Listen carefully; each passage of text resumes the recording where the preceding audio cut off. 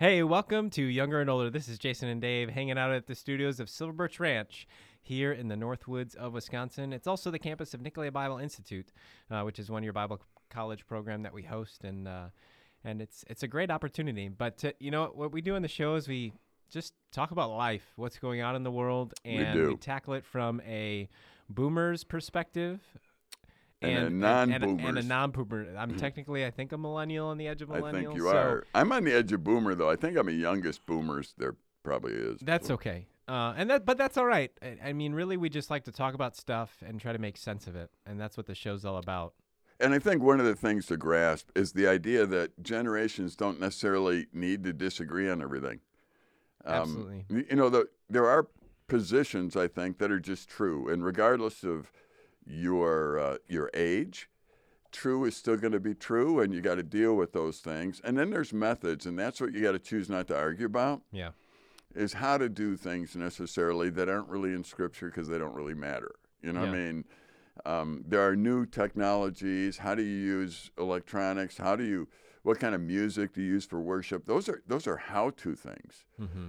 And I think you have to look at what are the principles and don't violate those. And really you'll find whether you're 5 years old, 50 years old, 100 years old, the principles haven't changed. So that's what we're talking about and trying to look for here. Yeah.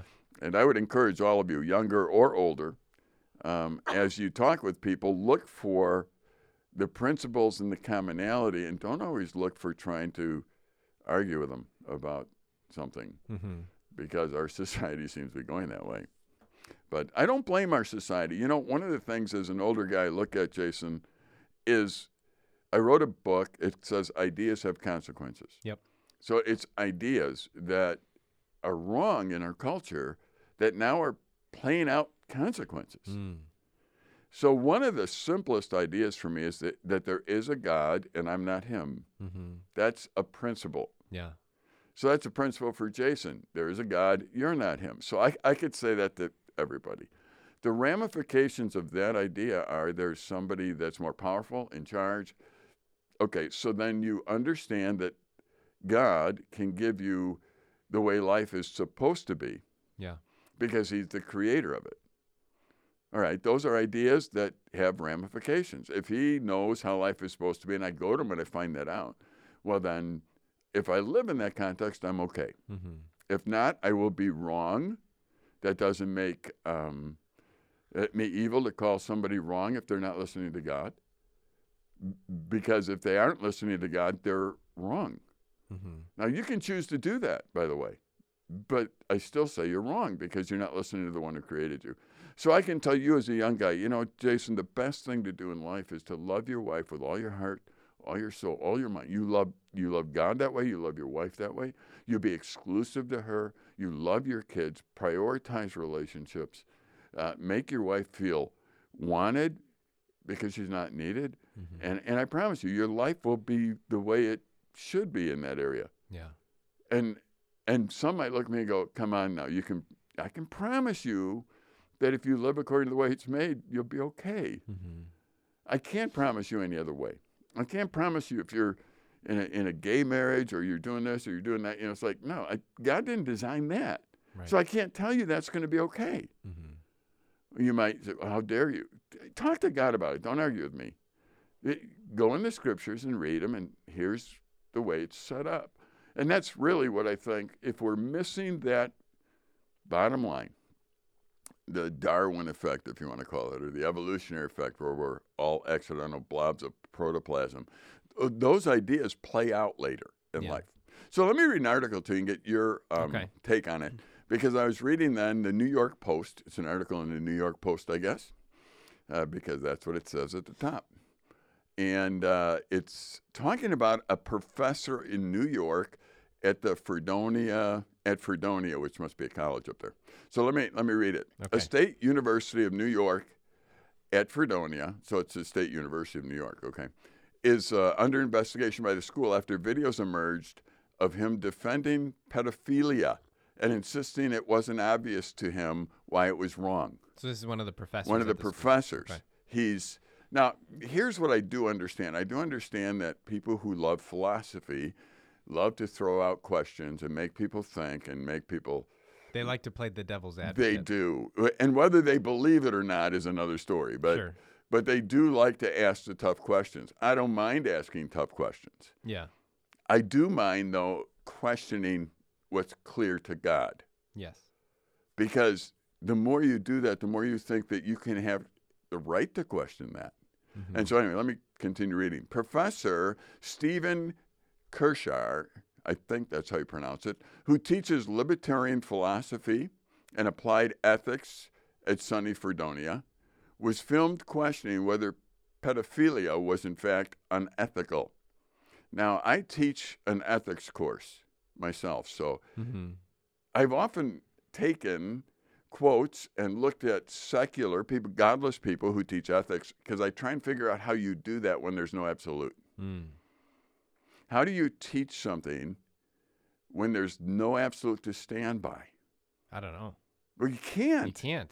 Yeah. Well, they do. So if you want to go look, you can see how they do it. But the bottom line really is if you don't have an absolute standard, then you don't have a way to teach ethics. And you're really teaching people how to do things and either not get caught or do things to blend into a culture or whatever else it might be. Yeah. But anyway, he teaches philosophy and applied ethics. So I imagine he's one of those because it doesn't sound like he has a God-fearing bone in his body. Imagine that an adult male it's what he said. Imagine an adult male wants to have sex with a 12-year-old girl. Imagine that she is a willing participant, Kirschar says, in a viral clip shared on Twitter by libs of TikTok. Very standard, this is him again, very standard, very widely held view is that there's something deeply wrong about this. Mm-hmm. He's saying that's a standard, widely held view. And then he goes on to say, and it's wrong, independent of being criminalized. Kirschner continues. He says, the view is that it's wrong. If it's not criminalized, it's not really wrong, and it shouldn't maybe be criminalized. So that's his point so far. And then he goes on to say, it's not obvious to me that it is in fact wrong. I think this is a mistake. And I think exploring that why it's a mistake will tell us not only the things about adult sex, statutory rape, and other fundamental principles of morality, the professor adds in his jaw-dropping comments. So he goes on and he continues to explain himself. In the clips, Kirschner goes on to say, one is even if you are looking for a threshold. Let's say there's a threshold. I'm making this number up, but let's say it's at age 8. Still, that tells you that there's some adult sex that's permissible with somebody. And he goes through, and I don't even want to read the rest of it. Right. I mean, he goes through, and he begins to say, you know what, I think this is kind of arbitrary. I think that it's not evil. And you go, and if you don't know God and you have no standard, how are you going to even argue with him? That's what I don't know. Is if you don't have a standard, like what then becomes your standard, and that's where you get arguments like this. Right. And honestly, let's take all the standards away. How do you decide what's right and wrong? I don't know. Is it the Supreme Court that can tell us what's right and wrong? Well, no. They can tell us whether it's constitutional or not. Right. But the Constitution is in the Bible, so it's not necessarily the Constitution that tells us what's right or wrong. Mm-hmm. So what is it that determines that in a godless country? Popular opinion. Yeah, and we all know popular opinion can be swayed. Look at Hitler. Right. When Hitler was really concerned about gaining power, the only thing he was concerned about was getting a majority. Once he got a majority, he could do what he wanted. Mm-hmm. If that's all they want, look at our politicians today. Ideas have consequences. All they want to do is get into office, and they must be want to willing, get into office and stay in office. Right, and they must be willing to lie to do it, it seems. Yeah. Now, that I know everyone's going, that's an accusation. Well, the only reason I know that is because if you look at the political ads today on television, I don't care what ad it is, you'll see 2 ads sometimes, one right after the other for 2 different candidates that are going against each other, and they say things that really are opposite. Right. About each other. They don't even tell you what they believe, No. but they're trying to clarify what the other person believes. Right. And while they do that, they're saying things that are totally opposite of what the person claims. So one of them has to be lying. I don't know which one all the time, but one of them has to be. Right. And I can't say that I've ever heard anybody, unless they were joking, say, "Oh, there's an honest politician." Yeah, I haven't. Like it's like an oxymoron. You know what's even weirder is as I work with kids sometimes, I just like to ask them questions so I know where they're at and what they're thinking. Yeah. You know, and sometimes I've gone into the mode where I'm going to ask the next, many kids that I see, do you trust those in Washington, D.C.? Do you trust them? No. Now, I have never gotten a yes. Never.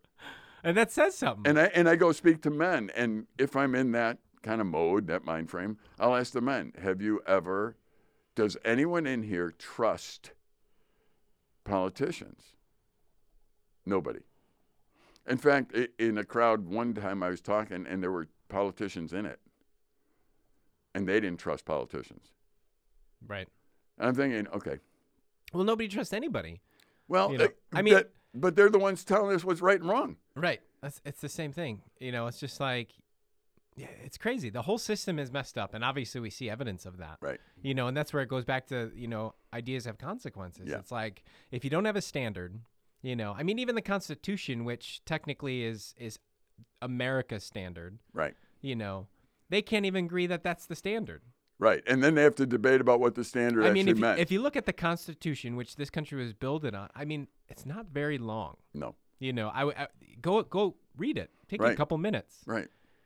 Now you look at all of the stuff they've added to it, or tried to add to it, or try to explain it, and you probably couldn't read in a year all of the documents or amendments or the little nuances that go with it. You look at politics, and they introduce a bill or a law, and it seems like the minimum is 1,000 pages. Right. It's like back to high school when they would give you like a minimum. It's like, how in the world do you take something so simple and make it so confusing? Exactly. We don't need to make life confusing. We really don't. If you listen to us talk much, the thing that really, I'm not encouraging you to be discouraged by politicians or anything else. I'm saying what we need to do individually is have an anchor point in the scriptures. We need to know what God says, and we need to apply it. And when we do that with our family, we do that in public, and before you know it, you've got people who can look at laws that are passed maybe and other things and say, that's not right. Yeah. Now, I think that you have to be careful to say that about things you know for sure are right or wrong and not opinions and throw that in the Bible. Right. For example, there's a great debate on whether people should be vaccinated or not, and there's a religious exemption somewhere. And I've often asked people, so on the basis of a religious exemption, what is the problem? I would like to know what the Bible says on vaccinations. Yeah. And so far, I really haven't gotten a good answer for that. And some are listening going, so you're pro? Or I'm not telling you anything. I'm just saying I haven't got a good answer on that one. Yeah. If you're going to say that God prohibits you from getting one, I'd like to see where it comes from in the Scripture. Mm-hmm. Now, I do understand that our bodies are a temple of the Holy Spirit. And if you feel like you shouldn't be, that's fine. I'm fine with that. Yeah.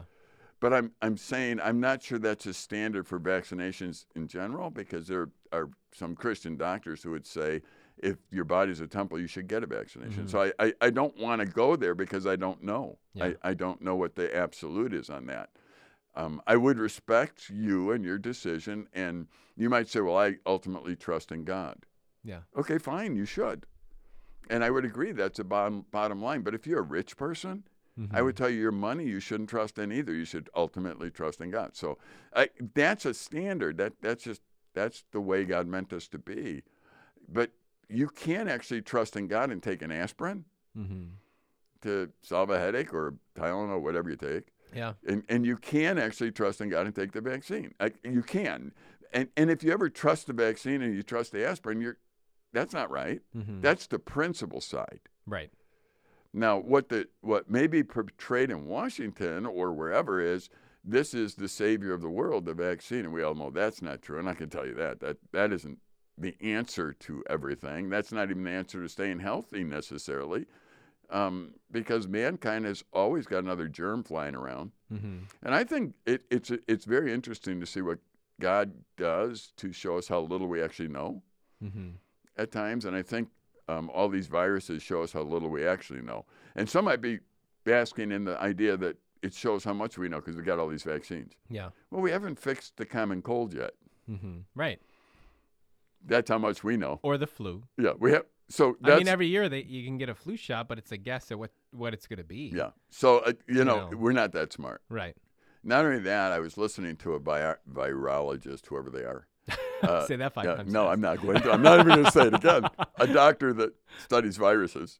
There you go. And he basically was saying, you know, if you understand, if you get the common cold, you won't get COVID because the cold virus is the king of viruses, and it'll kill that other virus when it comes in your system. And I thought, oh, interesting. we can't really control the cold. Yeah. And we're out there trying to tell people we got to figure out how to control COVID. Okay, fine. I'm not against vaccines. I'm not saying I'm for vaccines. I'm just saying I think God uses some of these at times to show us how little we actually know. Yeah, I would agree. And so the principle in Scripture is what we have to look at. Yeah. I think if our generations don't get to the point, if your generation doesn't get to the point where they're totally taking truth from God's Word and applying it, where they allow truth to start being measured by what they would consider success or majority rule or a Supreme Court or a Constitution even, then the demise of society will take place in a very rapid manner. Absolutely. Because now everybody, whatever they say, will be right. Everybody will do what's right in their own eyes. That's right. And that is the line from the book of Judges. And the Judges is nothing but a book of defeat. Yeah. So we don't want to be that group. Not only that, I think there's other principles. I've had so many discussions with people about different ideas, and everyone thinks their idea is sacred on everything, and it might be in certain areas. I've talked to people about whether Christians should ever incur debt or not. And some say, no, never. Right. And I say, okay, I can respect your thought on that, and I can understand it. Others will say, well, actually, debt is not bad. You just don't want to be enslaved to whoever has it, so make sure it's a good plan. And you're never, it's really hard to buy a house without debt. So that's one that's affordable. And then the finance guys get together and say, well, if it's an asset that increases in value, it's not really a bad debt because, you could always sell it and get out from under it, and you'll be okay. And that's why real estate often is a good debt because normally it increases in value. I can sit and listen to both sides forever. The bottom line really is God saying, what you don't want to do is sell your life to be enslaved to somebody because of money. That's what you don't want to do. Right. And there is a point where debt becomes bad. Yeah. So that's a principle right there.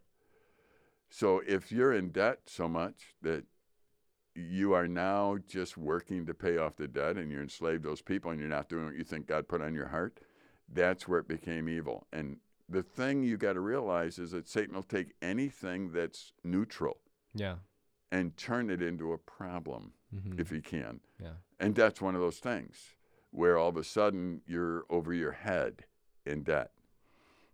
If I were to counsel you on a financial matter as a young person, I'd say just make sure that you don't go into debt on things that lose value. Why? Because you can never be a slave to anybody if something happens and you can liquidate the debt and pay it off. Yeah. Then you're fine. And I think you're not violating any principles at that point. Now, business guys, I could sit in and I can hear them debate about using other people's money and how you do it, and you got to stretch it. I don't know. God will lead you. Yeah. I know at Silver Birch Ranch, through all the years I've been here, there are times where God supplies us the money for everything up front. Most of the time, in the history, He has not. We have stepped out and started building something and trusted Him. Yeah. Sometimes when we get to a certain point, we can't finish. We go get money from a bank, and we've always paid it off quickly. So we've had loans, and God has supplied the need to pay them off. The means to pay them off. So when I look back, I go, boy, even looking at Silver Birch Ranch, I can't figure out whether you should borrow or not. Yeah. Because either way, God worked it out. Right. And either way, we're still in ministry since 1968 and still going forward with it. And I've seen it done every single way. I've seen it ahead of time. I've seen no money ahead of time. I've seen us finish totally out of debt with something. I've seen us not finish, so we went and got a loan for it. There's not one pattern there. Well, and that's the cool thing because, we're talking about principles, the standard that doesn't change. When you understand the principles, that's where you take steps of faith, trusting the principles. Right. And so what you're just describing with, sometimes we had to borrow, sometimes, the cool thing is that God often does things in totally different ways. Absolutely. So that we stay dependent on him. Right. And that's the cool thing. I mean, we use the illustration of this as a ministry, but that often happens in our own lives too, is that oftentimes if you're in a situation where God provides something, the next time it might be provided in a different way. Yep. And if you're trusting things like debt to do that, you're not opening up the door for God to do that. Right. You're trying to solve that problem yourself, and that's where it goes away from the principle. Right. And that's really thing. important for any generation to understand. The principle is, no matter how much money you have or don't have, you trust God and you live with that as your goal is to demonstrate how you trust him. You listen for the Spirit to guide you. And obviously, God only split the Red Sea once. Yeah. So you don't take patterns after Moses and you go, okay, I'm going to go to Egypt now. And since you gave Moses 10 plagues for Egypt and we had the Red Sea thing, I'm going to do that. Right. And God might say, that isn't for you. Mm-hmm.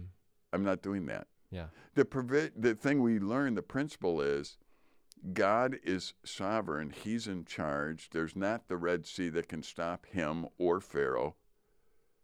You trust when God tells you something, you do it. Right. Even if there isn't a miracle. I mean, that's the principle that Shadrach, Meshach, and Abednego understood. Right. They understood that principle, that God is sovereign.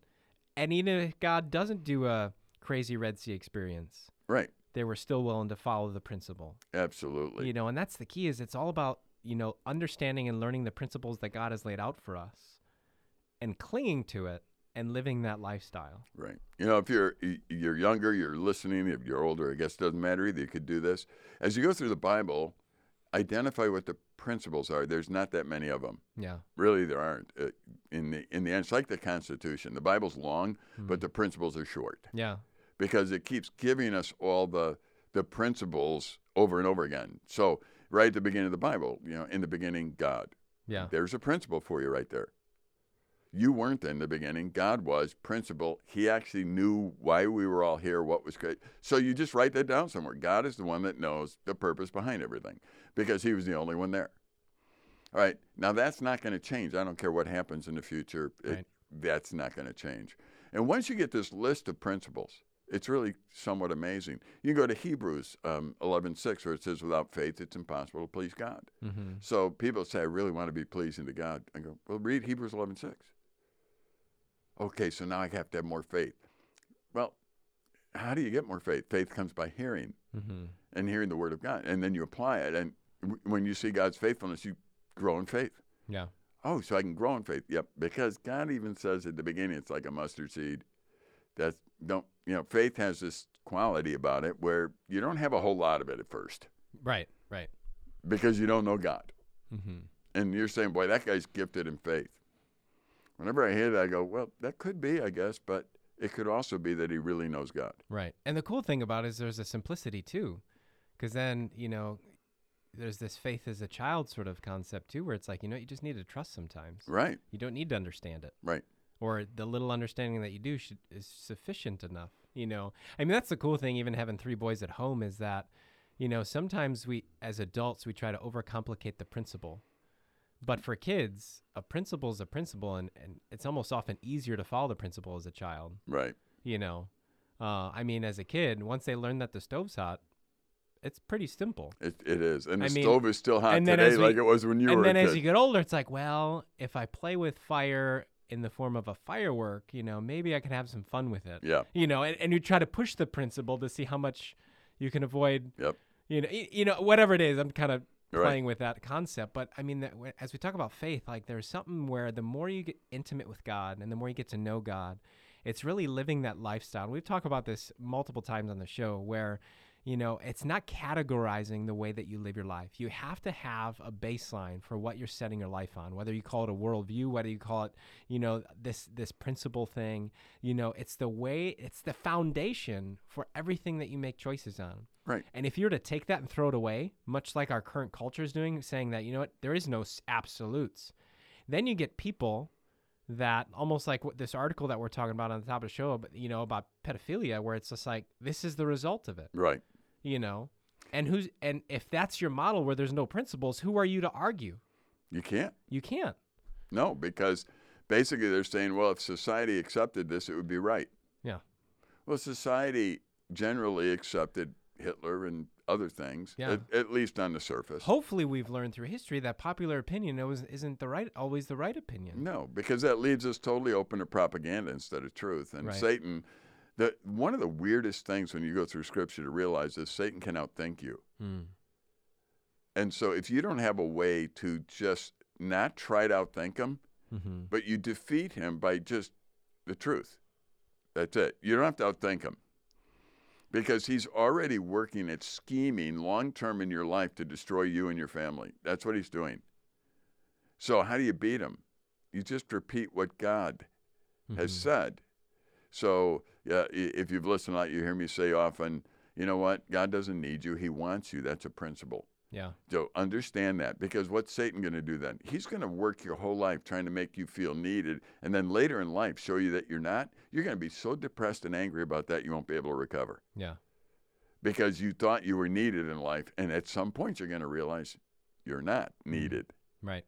And that's a big problem. So what you do is you go find the truth. You repeat it when you're young. You repeat it often. You repeat it to your children. You may not even know why at that point, but you do. And then in the end, you have stability in life because you're trusting the principles. And the United States of America in 2022 is abandoning all that. And I fear for your generation, more for your children's generation at this point, and what they're going to grow up in a place that doesn't have absolutes. It's not going to work, I promise. Yeah, and that's where it's all the more important to cling to the truth that we know. And so unfortunately, we're out of time here having this conversation, but I encourage you, if you need to go back and re-listen, just if you missed part of it, or if you just want to re-listen to what we talked about today, or check out some of the other conversations that we have, I encourage you to head over to silverbirchranch.org and check out the podcast and the other episodes, because really what we want you to do is to fall in love with God, to get to know him on an intimate daily basis so that you can have the foundation you need to go forward. But for now, this is Jason Dave on Younger and Older. Take care. Bye-bye.